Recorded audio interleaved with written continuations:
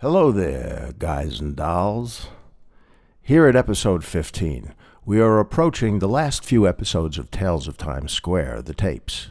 Then we will announce a brand new season of Black Cracker Presents, expanding the horizons into rare and unheard interviews with the likes of Mario Puzo, Doc Pomus, Jerry Lieber, Lou Reed, and even Keith Ferguson.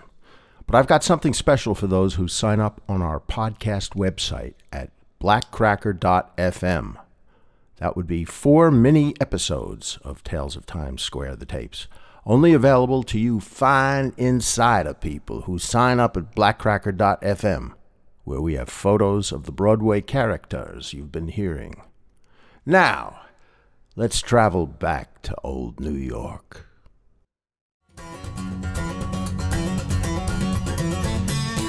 This is 42nd Street.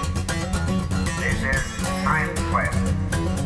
I'm TV, been on Broadway for the last 50 years. I was stalking hoes in the center of town. Check it out right here. This is Show World Center. How to show it now. It is showtime. I'm taking you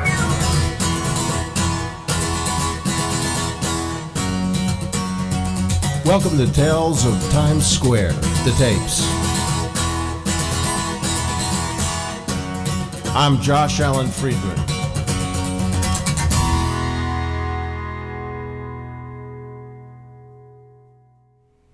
Hello, my good friend Josh. Listen, this is Bob Anthony. Next door, the Pussycat Burlesque is no longer a burlesque. They turned it into an S&M club. Also, they stiffed Raven Delacroix. They didn't give her full salary, and she's up in arms about it. And she says something about getting even with them. See, I told you, Josh, it was no burlesque show.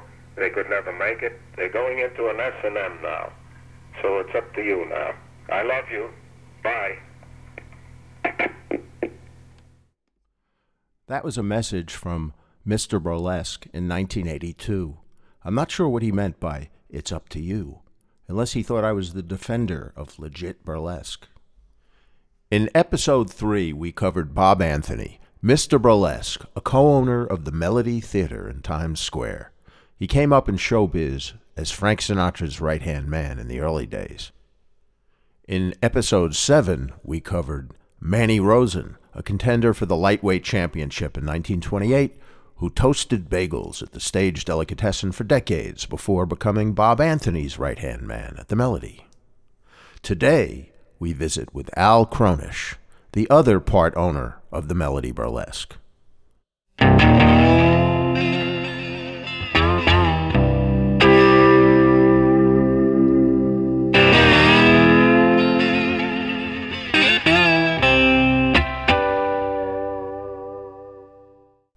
Al Kronish, a conservative accountant who lived in Westchester, was born in 1918 and was an artillery gunner in World War II.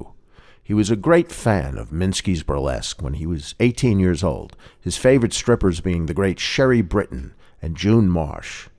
But by the time he was 19 or 20, Mayor LaGuardia declared burlesque obscene and outlawed it in New York in 1937. 14 theaters went out of business forever. Even the word burlesque was banned in New York. Kronish had to go to the Empire in Newark, New Jersey, or the Globe in Atlantic City, or to Union City, New Jersey, or even Philly or Baltimore. Any town with a population of 100,000 had a burlesque theater, except New York. Dating, or even speaking to one of those strippers, seemed beyond possibility. It wasn't until the 1960s, in the wild new topless or go-go days, when burlesque began creeping back into Times Square. But when Bob Anthony and Al Kronish opened the Melody, burlesque returned with a bang and became a gynecological phenomenon. Now, in 1982, sitting at Bernard's Bar across the street from the Melody, where all the strippers and porn stars find safe haven, Al Kronish deals with the jealousies, phobias, and menstrual cycles of 100 strippers. He is the first certified public accountant to do taxes for sex stars during what we now call the golden age of pornography. Guys from his era usually referred to marriage like it was some medical condition. I can't do that. I'm a married man.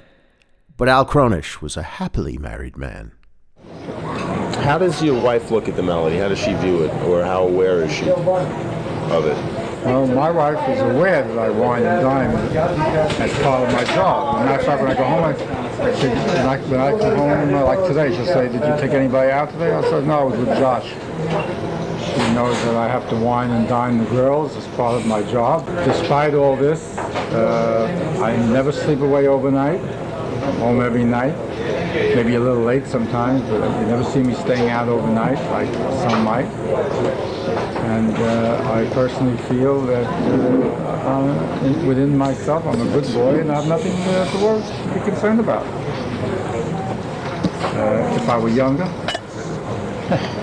maybe I'd get the urge to be really a bad boy, but I really don't. I'm satisfied. When you get to a certain age, you just mellow out? I'm mellowed out, satisfied to wine and dine, be with the people. Matter of fact, sometimes when I'm with a porn star, even with my Christina, when we're walking arm in arm in the street, and usually when I'm walking down the street, the girls grab my arm and we walk. And I say, look, to me, I'm very proud of the fact that you're with me, and if you recognize, I'm even more proud. But look at you, don't you feel? And they quickly shut me up. They said, please, don't want to hear of it. That age has nothing to do with anything. I like you because you as a person, not because of your age or your looks. Tina Russell was one of the very first X-rated movie stars in the early 1970s, and the first, along with Jennifer Wells, to headline a burlesque stage at the Melody. She was the only porn star to die during the first dozen years of the industry, of alcoholism in 1981 at age 32. She called Al Cronish at home every week and was even loved by Al's wife. Tina Russell, ex-porn star who is now deceased, she and I were very close. And on more than one occasion, Tina's boyfriend, whoever it was at the time, he'd be a foursome. Tina, her boyfriend, my wife, and myself. And so my wife knew Miss Russell very well. And when she found out, and I told her about that she died, she was completely heartbroken, heartsick over it. What happened to the girl, she wanted to know. I said, well, you know she was a drinker. I asked Al a stupid question, as if the answer wasn't obvious. What brings a guy to the Melody Burlesque as a fan or a customer? How do you see a typical Melody Burlesque fan? Likes to see pretty women. That's all make it. Be a pretty girl in the nude, dancing, and also there are a lot of seniors that come to the Melody, an awful lot of seniors. Yeah. And far be it for me to try to figure out why they're there. They're either lonely people, they may be old men that never could relate with a woman, and they find this as an outlet for what they lacked when they were young.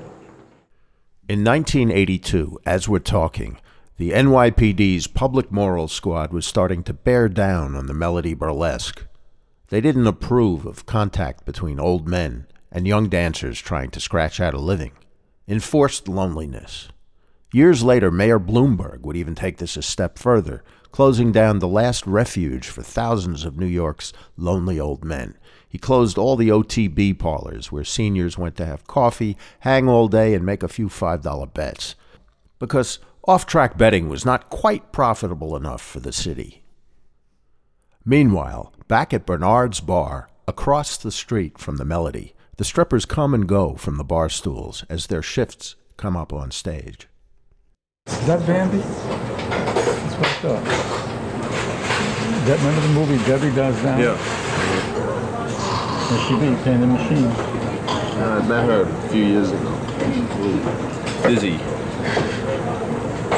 You say a little? A lot. Be one of our headliners. She likes Fred. She likes my Fred. It's like so. Fred, who's I tell you the big boy. Oh, She digs him. That's Bambi Woods, star of Debbie Does Dallas. She likes Fred, the big boss, says Al, as Bambi is chosen from her bar stool by a dapper gentleman. She digs him. Freddie's name was always spoken in a whisper. A lot of girls dig him. He's a good looker, and I understand he's very gentle with the girls. this guy here, Fred, yeah. he's more the boss than you are? The one that's the big boss, yeah. He's very well liked. I understand he's very gentle with the girls, says Al. I could tell that Mr. Burlesque, Bob Anthony, the public face of the Melody, and accountant Al Cronish, who took care of the business, were deferential whenever Fred Sincotti walked in. Their voices dropped to a whisper, like you just heard. It was a 7-year tightrope act before it blew open. Frederick Sincotti was Assistant State Attorney General of New York, in charge of prosecuting labor racketeering, who secretly owned the most wanton burlesque theater in Times Square, the Melody. His other quiet partner was Steve Katz, a construction company boss. Sincotti also owned Bernard's, the bar across the street where all the strippers and porn stars hung. According to Dominique, Bob Anthony's mistress, who spoke to the Rialto report, Freddie came up quietly, grabbed any girl he wanted off the stage, and disappeared with her. He was dealing coke to all the dancers. It was his fiefdom. To give you a sense of Broadway and 48th Street, the whole block across from the Melody Burlesque contained the giant Pussycat Theater complex and peep shows, owned by Big Mickey Zaffarano and Matty the Horse Iannello. That was the Bonanno family, and they owned about 80 porn establishments and bars. Matty the Horse was head of the Amalgamated Transit Union and the bus drivers' Local 1181. He was later convicted of labor racketeering, construction bid rigging, and extorting money from school bus companies and garbage carting firms. What is it about garbage trucks that so attracts the mob? Big Mickey himself dropped dead of a heart attack during an FBI raid in 1980, running through a secret tunnel below the Pussycat Theater leading to his office across the street. Dominique also said that the young Harvey Weinstein was landlord of the Melody's building at 48th and Broadway. He demanded his rent in cash and came to collect every month. Dominique would have to sit in his lap and hand over $16,000 rent each month. Weinstein would eventually sell the building for $35 million to Holiday Inn, enough to start Miramax so he could call himself a film producer. Freddie Sincotti was arrested on charges of promoting prostitution at the Melody in 1982 and was fired from the state attorney general's office after 18 years. Freddie made a big point that he never took a cut of the girls' tips, but the judge was unimpressed. They tried to put him away for 7 years. He beat the rap in a mistrial, but he lost his license to practice law. Assistant Attorney General Frederick Sincotti, who was gentle with all the girls, died of a heart attack at the age of 61 in 1996. It was on the steps of a Manhattan nightclub where he went to watch his 13-year-old son perform. His son is the great jazz pop star, Peter Sincotti. As an accountant who does porn stars, what do they get to write off? What does a porn star write off? Oh, they have costumes. They have maintenance of costumes. They have cosmetics, agents' fees, travel, postage, stationery, advertising. Handy wipes? Never thought of that, but handy That wipes. could. If they're dancing, yeah. Yeah. But in addition to the 1040, since they're self-employed people, they have to file Schedule C. Schedule C is one who is self-employed, and it indicates their gross income and their business deductions, winding up with a net profit or net loss. And also, whatever their profit is, they have to pay Social Security on the profit, which in 1981 was 9.3% of the profit, not of the gross. Porn films were still in a semi-legal gray area. Actors could still be busted for obscenity. The business was emerging from the rat holes and shadows of mafia rackets. The idea of filing taxes was almost unheard of in the 1970s, which would effectively put the government in on the take. During what they now call the golden age of porn, Al Kronish was the first accountant in New York to do porn stars' taxes, which helped evolve this shady enterprise into a professional industry, so to speak. Al Kronish's tax clients at that time, all of whom were headliners at the Melody Burlesque, were recognizable by their first names. Veronica, Samantha, Candida, and not this year, but last year, because they were in town, Gloria and Desiree Christo. Ron Jeremy asked me, but I said, he asked me like 3 days before the deadline. He said, get to me in February. I said, I don't make any appointments after March 1st. I'm booked, solid, after March 1st. Well, my boss, Al Goldstein, always complains because he can't write off hookers. Claims that his hookers are research and testing, which they are. One of the ways the city of New York, under Mayor Koch, tried to take down the Melody was by imposing a sales tax. The city wanted $250,000 in back taxes. In court, Kronish argued that performers in the musical Cats across the street at the Winter Garden sat in audience members' laps. Why couldn't they? It didn't play with the judge, but Kronish still prevailed and the Melody won. The law says, and I know the law, that musical performances, you don't charge sales tax, the owners of the theater. When it's a drama or a comedy, you have to charge sales tax on the ticket. Musical performances, no. Well, we're musical performances. So the guys came up here when they did the audit and all that, I said, you're not musical performances, you're pornography. You call us a music, I said, this is music, melody. We can't operate without music, so what the hell do you call it? I says, who are you to say this is porn? You're a sales tax man. You don't decide what's porn and what's not. No, I understand from our attorney that the lawyer who represented the state was such an asshole, he himself didn't even know what to say or do. And the judge awarded that we won. Speaking of music, the Melody Burlesque's announcer in the audio booth was an old MC named George. I always imagined his name to be Mumbles. He sounded like Tom Waits' grandfather, a professional mumbler. He introduced the big-bosomed headliners in a monotone. The Melody Theater proudly welcomes to the stage the 8th and 9th wonders of the world, Miss Candy Samples. George was obsessed with Connie Francis. At the close of each night, after the theater cleared out, he sat alone in the audio booth, sobbing, probably over a bottle of booze, while Who's Sorry Now or Where the Boys Are played over the PA.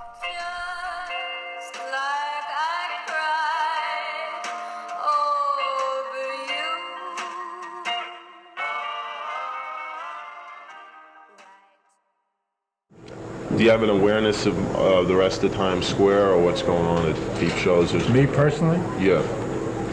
No, not at all, not really. I don't patronize any place. When I have free time, I come to the Melody. I don't relate the Melody to anything really in Times Square other than any form of entertainment that might be rated X. And a lot of the theaters that show X-rated films came even after us. Like the Pussycat, for example, Circus Cinema, all came after we did. We were there first. There was a Mayfair down 47. There was another place on 46 where the Paramount Hotel is. You go down and fly the stairs, an orchestra. Yeah. All these places had an orchestra. Anywhere from 3 to 6 pieces. And girls and comedians. Oh, you're talking about a long time Not ago. so long ago. Not so long ago. I can go back maybe 12 years. That's it. Even 12 years ago they had it. They had that, yeah. What happened to, how did it Why? work? Even less than that. The Follies Theater, and the fellow by the name of Sam Cohen owned it, he had a 3-piece orchestra. And Bob was the manager at that time, too. 3-piece orchestra. Although the Melody Theater was the very last of the old-time burlesque shows, the old tradition with baggy pants comedians and bump and grind orchestras died out long before. It was strictly gynecology and dollar a lick. 1940s burlesque star Ann Corio tried to bring back the old days, but it just wouldn't play in Times Square of the 1970s. Why is it? Why do you think there's New York can't handle a like an old time burlesque theater with a live band and They won't handle it. performers? What? Why?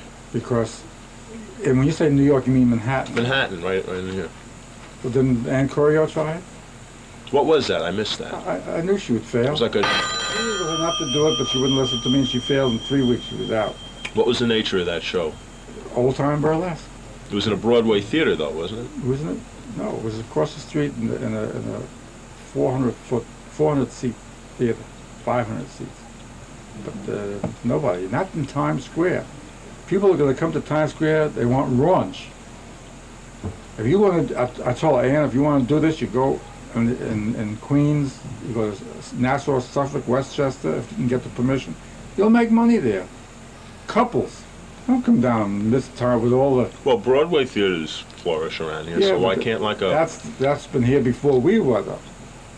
That's all right. In other words, they'd automatically associate it with a sleazy place and only... You can't make it, and she didn't.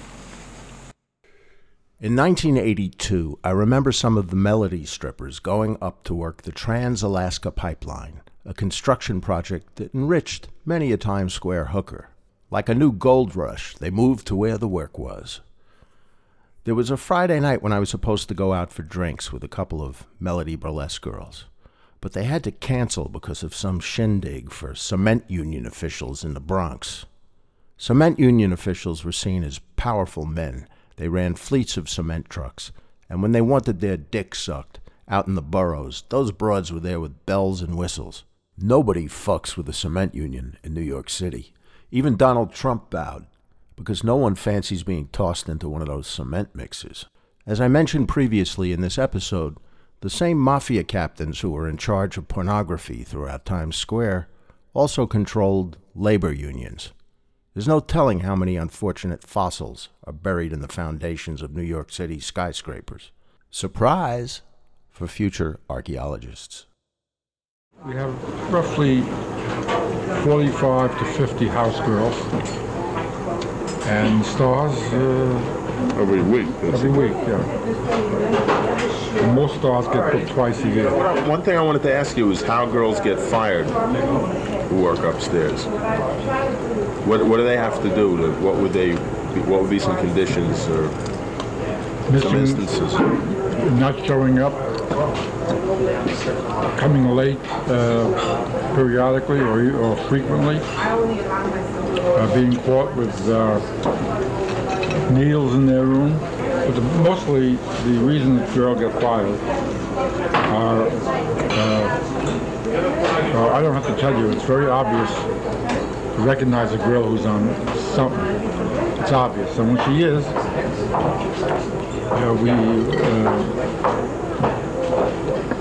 we fire her, and we're not forever. It's until you cool off. A week, 2 weeks, maybe a month. And when they come back, you cool off, you want to work, you gotta be straight. The Melody always took their errant strippers back. After all, they were naughty girls to begin with. I remember the Melody Burlesque in its prime as an honest joint where thousands of men, and even a lot of the girls, had a rollicking good time. A little old Italian lady would come in and sell the strippers her handmade sequin bras. The salty sweat from stripping would eventually wear out the delicate fabric. There was no other place like it. The beloved but tough accountant, Al Cronish, who was a decorated World War II veteran, passed away in 1987. A Crowne Plaza hotel and M&M's World stands there at Broadway and 48th Street now.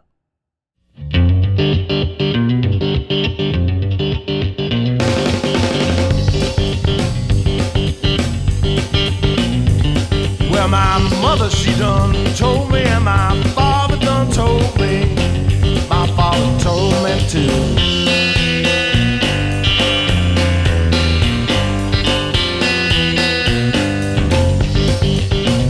Well, my mother, she done told me, and my father done told me. My father told me. This is Josh Allen Friedman for Tales of Times Square, the tapes. It's a mean old town to live in by itself. We'll see you next week on Old Broadway. Well, I worked for $1, could not save a louse.